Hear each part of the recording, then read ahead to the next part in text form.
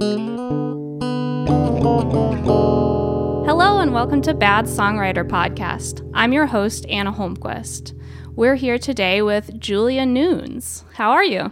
I'm good. How are you? Just fine. You know, it's getting ever closer to Christmas, a time of year that I really love because I like Christmas cheer and giving gifts. So despite the weirdness of the year, I'm trying to make the best of it. That is understandable. But we aren't here to talk about Christmas, sadly. It's fine. We are here to talk about bad songs. Yeah. Of which you have some. I do. I try to be kind to my previous self, but some of them are subpar. I mean, it happens to the best of us. That's what this podcast is all about. When did you first start writing songs? I first started writing songs in I guess fourth grade. I helped my fourth grade teacher, Mrs. Falk, write an adaptation of a musical, The Sound of Music. We turned it into The Sound of Stars as a educational tool for young children about space and planets. Oh my gosh, that's so cute. Yeah. Rewrote everything to be relevant to space. Yeah, educating us fourth graders about how space works. That is adorable. Were you always interested in music? Yeah, if you talk to my parents, they really love bragging about how I would write songs in the grocery store, just about the beans, And what was your first instrument? Piano. I used to compete as a pianist as a young kid. Yeah, piano was my first instrument too. I didn't compete. I think recitals just made me so anxious. Yeah. So at a certain point, I stopped doing that and just started writing my own songs. I don't really know why that made me less anxious to do, but there's something about just playing piano in a silent, bright room that was terrible. Yeah. You started writing songs in fourth grade. When did you eventually start doing things not in school or not with your teacher? Yeah, it's hard to remember which came first. I know I think the first song that I wrote was in sixth grade. A classic angsty friendship type of song where I couldn't get my feelings out any other way, so I wrote a song about it. And then I was in a ska band shortly after that, maybe seventh grade. Oh, that's so great. Yeah, we wrote classics such as Mexican Restaurant.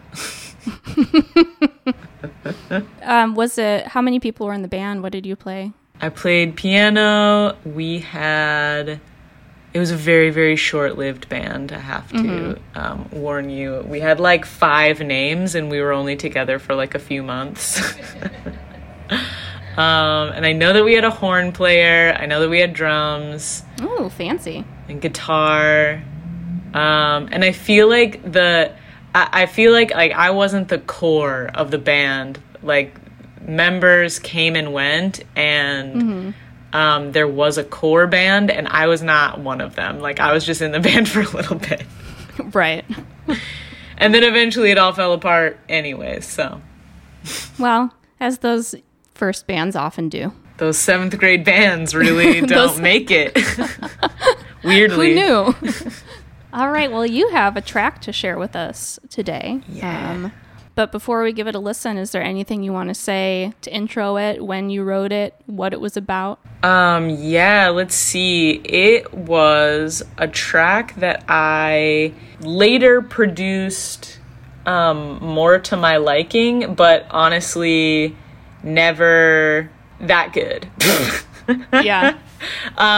Which feels, there are people who really love this song, and I appreciate that so much. But especially this version, I mean, there's plenty of story that go with this version. I don't know when is the appropriate time to tell that. Well, why don't you just tell it now? So this song is the first song that I wrote after I had already put out a record. So my first big public record. I had put it out. I was already famous on the internet, and people were like very into this first record. And then I was already writing new songs, and I was like, well, I have, I just finished recording. Like, I probably won't record anytime soon. But this producer had been reaching out to me through, like, picture back, all the way back. Like, I had a landline that was my record label, connected to my mom, the CEO of my record label. Love that. And I had MySpace, and I had YouTube messages. So this producer had been reaching out on, like, all fronts, and I won't say his name because it's not a great story, but it doesn't paint him well. But he finally got a hold of my mom on the landline and was like, hey, I want to produce Julia. I've worked with all of these, like, people, like John Mayer, Ben Queller, who was, like, one of my favorite musicians of all time at that point. And he had, like, a few other impressive people on his, he's, like, had produced all of these people that I was really, maybe, like, Guster, I think. And I was like, oh, wow, okay, like, I just wrote this song, and this guy is so legit, and he invited me to New York City. And my mom was like, all right, my only stipulation is that you need to bring a friend.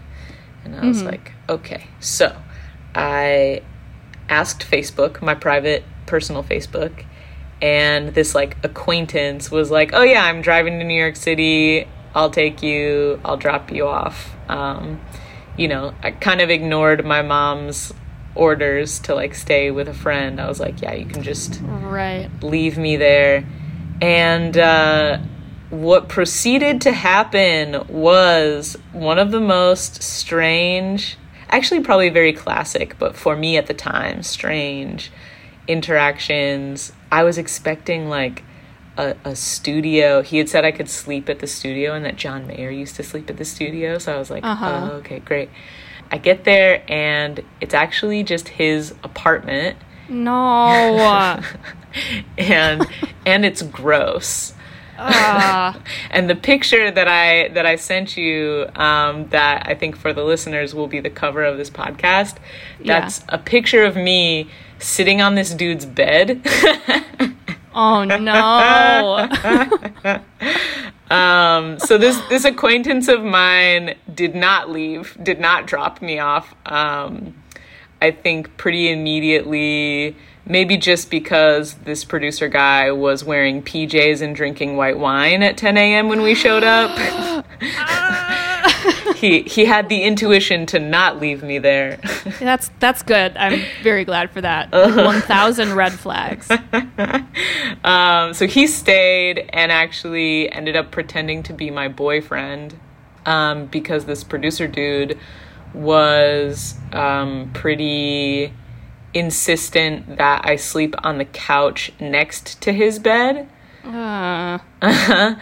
And we were like, oh, we need to sleep together. And he was like, oh, I see. Wow.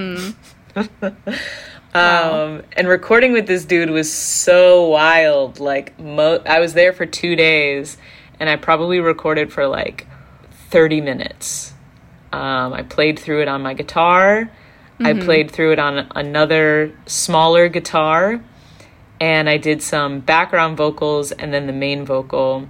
And then he was, like, mad scientist mode. He was like, I need to work. I need to put some sounds in. I'm not really into chords lately, so I'm just working with sounds. Oh man. I was like, okay, cool. He, like, kicked us out of the apartment. I went to my first bar ever. That was fun. Exciting. It was very exciting.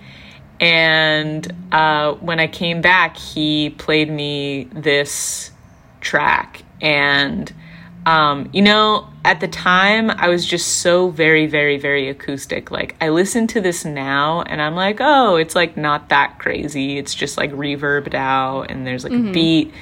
But at the time, I was like, you know, the most percussion on my tracks was like snaps. So Right. I was like so thrown off. And yeah, I wouldn't say it's the worst thing in the world now, but the experience is more the podcast worthy deal with it. And the only people who have ever heard this track are my Patreon people.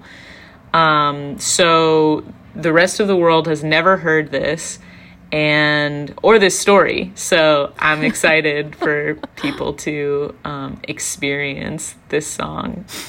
Yeah, an exclusive. That is a wild story, and I'm so glad that your friend stayed with you. Me too. Because what a nightmare. I think, yeah, I feel like probably there's a lot of people in the industry who have stories like that. I mean, it's so easy to be really excited when somebody drops some big names and you're like, oh, this is like so cool. You've worked with some people that like are, you know, idols to me.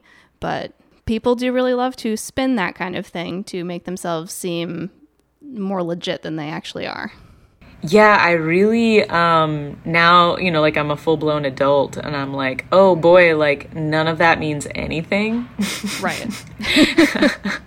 And like, I really like to, when I talk to like younger artists who have advice, I'm like, man, you need to vet the people you work with. Yes. Like the number of horror stories, and it doesn't even have to be like he was a creep and really scary. It's like, if you don't like a person when they're tired and cranky, then good luck making a record with them, because you are going to be tired and cranky together on something that you care like probably a little too intensely about.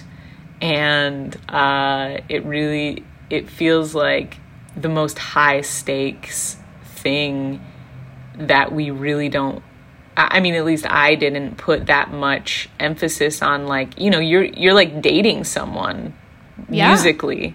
Absolutely. I mean, so many of those musical relationships really are like dating. Like bands that I've been in and had to like leave, it felt like a breakup, you know, like you're intensely like writing with these people, performing with these people, going on tour, which can be an intense experience with these people, you know, birthing a child, aka an album together. Yes. It is a lot.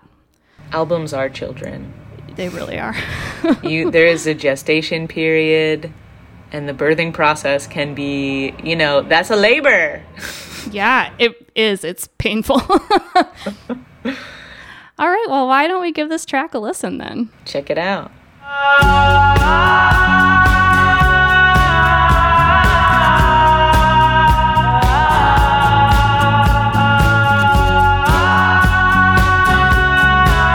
Love that reverb. That's what I was going to say. That reverb. I can see how this would be really disconcerting, like if you were really super used to just like extremely acoustic stuff. Yeah, this felt like pop music to me, and I was like, I'm not this. Yeah. To keep me sleeping good and tight, I can feel you through the floorboards. Oh, and I'm a little sick in my voice. I can hear like I'm a little hoarse. I am all bent out of shape.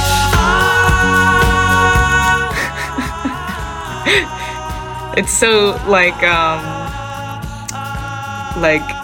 triumphant. Yeah. And it's actually a very sad song. Burning bridges like those bitches I used to live with, but I'm all about forgiveness, so I'll take this tape. Love that though. Love a sad song that sounds happy. These shattered hearts doing circles round the shifting ground that's tearing us apart. I don't get what changed, but you're not the same. And I doubt I'll ever get the chance to explain, given the circumstance. I can feel you through the floorboards. You're shaking me to my very core. I am all. These drums. I remember just going like white in the face listening to it. Because I also had no experience, like, telling someone that I didn't like, collaborating with them. Yeah, that's so tough to do because you feel like, okay, you've spent, like, so much time on this. You wanted to do this. Like, we've created this together. And, like, how am I supposed to turn around and say, like, actually, no, I want you to change all of this? Yeah, the direction you went in is terrible. All the work you did for 2 days, I don't like. Yeah. It's still hard. Oh, it's so tough. I mean, especially when it is somebody that's like your friend or somebody you're closer to and you do have like a close working relationship. It can be tough to like shoot down somebody's idea. Like, I've definitely worked with people who've gotten really excited about an idea and then I hear it and I'm like, no. Yeah.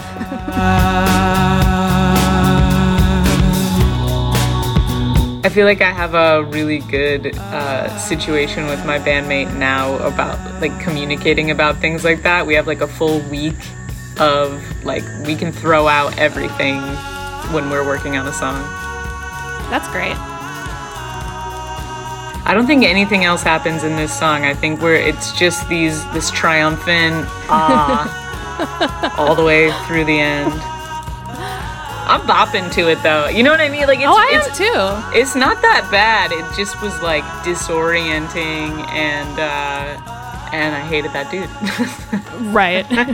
Right. And I mean, that experience showing up and being shocked by the space, I think would color anything he created, even if it was like, something truly amazing. Yeah. I was also, I wasn't straight edge anymore. I was straight edge in high school and I drank in college. But I wasn't like, I didn't drink a lot and I was still just very, very intense about like not doing the harder drugs and like immediately this dude was offering me shit. I was like, yeah, no. You don't understand me. And he did not. Yeah, no, he certainly didn't. Looking back on that, I think I handled everything as good as I possibly could have at the time. Like, not taking the drugs, not putting the song out, like, just kind of severing ties. Oh, there's, like, a very fun wrap up to that man's story, which is like later in feeling, because of course it didn't just like end when I walked out the door. Like, he sent the track, he had a lot of questions about like how I was going to put it out, and I had to like have this discussion of like, I'm not going to, and thank you. And I actually paid him a good chunk of money just at the suggestion of one of my musician friends to like call it, sever it cleanly, so that that guy wouldn't be like, I did all of this work and so I paid him a good chunk of money, and then later, and he would email me sometimes like some crazy shit, but I looked him up and he had like a televised court case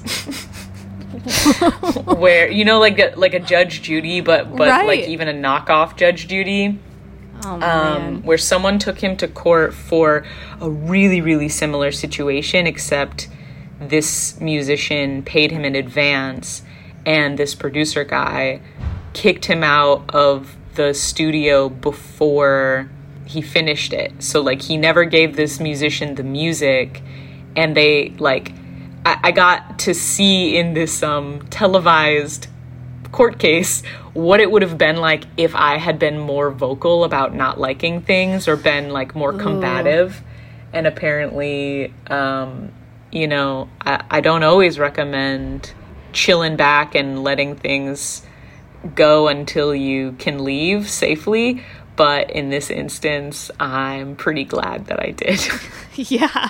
I mean, it sounds like it would really not have gone well. So good thing that there was no court case necessary in your situation. Yeah, he was bonkers. So how would you say that your songwriting process has changed over the years? It hasn't much. I still write songs from the place of like, I have something to say, probably to a person that I can't say, or just want to say it the most poetic and well thought out I can. And it's almost like instead of writing that person a letter, I write a song. Well, I like that. Yeah, I feel like that's pretty relatable. I mean, I guess for people, not everybody writes personal songs, I guess, but for those who write songs that are personal, yeah, a lot of the things that you feel like you can't say. Or even, you know, like the song that we sent on to you, that's like my most recent thing I actually put out like just a couple of days ago. It's something that I said to my parents that I think is almost, it's more effective as a song. You know, like I can say, one of the major lines of the song is like, promise you'll take care of you. And I can say that. I've probably been saying it my whole life, but I don't think that it has ever been more impactful than in a sweet little song. Yeah, absolutely. What has the quarantine pandemic, this weird year, been like for you creatively? You know, weirdly, I've never been more effective at my job of putting music out. I think it simplified things down really quickly. I had to cancel the tour. Right. And really, like, the only way that I'm making money as a musician is like sales on Bandcamp and Patreon. And you know, like the pennies I get from Spotify, which, you know, some months are better than others, which is cool. But yeah, Patreon, having an agreement, even before the pandemic, January 1st, I was like, all right, I'm going to release a track every single month. I have so many songs saved up. And the last thing that I did for like putting out music wise, I took almost 3 years to make a 6-song EP. And it doesn't feel good to me to do it that way. And people, I felt like I was letting people down. Like I funded it on Kickstarter and it just took so much longer than I thought. And I was like, I'm gonna, as a service to myself and my fans simultaneously, like I'm just gonna push harder and let it be a little more lo-fi, but stick to putting out one song a month, instead of working on like a whole body of songs for a longer period of time. And yeah, I put out, with the exception of 1 month where I did a cover of Lucy in the Sky with Diamonds, I put out an original song. I put out 10 of them this year. That's awesome. Yeah. I mean, there is really something to be said for that. I mean, I think I had a sort of similar thing, I guess, like years ago. I had a full-length album and I just sort of like sat on it and agonized over it for something like 3 years as well. Right. And I was like, at the point that I put it out, I was like, these songs like feel so old to me. I feel like I wrote them so long ago, and like that's weird to me. And it's like I have all these other things I've written that I want to be playing and I want to be focusing on, but I literally just put out this album, so I can't just like abandon those songs. That is exactly my experience. Yeah. And even the songs that I was writing after, you know, like this 6-song EP, I wrote songs after that weren't going to be on it, and those were old news as well in terms of my emotions, but I loved them. Like you know, we were talking about them being babies. Like I love my songs. I do. When I find like that perfect like way to say something and it rhymes and the cadence of the, you know, like the rhythm of how the words come out, I'm like, I can't abandon this baby. I need it to live. Right. So that was also the gift of like this breakneck pace of putting out one song a month. I don't know if it feels that way to you, but like getting one song out a month, I was doing a fully produced song and a video. Sometimes the videos were much more produced than others, but like still a video with lyrics every month as well. And that was like, Chase Burnett is my bandmate, and he produced all of these tracks with me. and we felt like we were sprinting every single month. Like that is a lot to do. I mean, that is a lot of content. Well, especially when it like, because usually I don't know, usually I just like have more time than that to like sit on a song, or I'll like write half of a song and then I come back to it maybe a month or two later and continue it. And so to like fully realize a song and then put it out is a lot. I did this podcast called Weekly EP where you are supposed to in 7 days write and record and, you know, mix and master and finish an EP. And that was like a very strange experience because I just sit on them for so long. But, you know, in this one I like wrote 4 songs and then just like put it out. And it was so different to do that because I was like, I've never like put out music this fast, and I've never like I didn't even know if the songs were good. I just like did it and I was like, oh, okay. That was like a really quick turnaround rather than like, you know, a year or 2 or 3 or 4. Yeah. But it also like has made me feel like that's okay to do. It's like it kind of can be nicer to like create something and then like release it into the world and not sort of agonize over it for a really long time. Yeah. For me, it feels like freeing. I really liked it. Especially in terms of catching up to my current emotions. Like there were songs about a breakup that I was like in a completely different headspace about, but I needed to get that song out. I just had to. What is some music you've been listening to lately that you've been enjoying? Ooh, I'm currently obsessed with Remi Wolf. Okay. I adore her. Have you heard of her? I have not. I will have to look her up. Go, run, don't walk. She's so fun. And she also puts out like live stuff right now. Like she's one of the few artists that I'm seeing put out live performances. She did a drive-in show in LA. Oh, cool. And I wish I would have known of her before it, because I absolutely would have gone. She was like on the hood of people's cars. She got them to like flash their lights in unison. She got people to like beep in a certain way. I was like, dang, you can really like do a lot with a car show. Remi Wolf, she's dope. Who else am I listening to? I just pulled up Spotify. Listen, I love Ariana Grande, I have to say. That album was so great. I've been listening to that a lot too. It's so good. And the album before I actually have been listening to Ariana Grande like albums at a time since she put out it was like her first like stepping outside of Disney, Yours Truly, in 2013. I was on tour.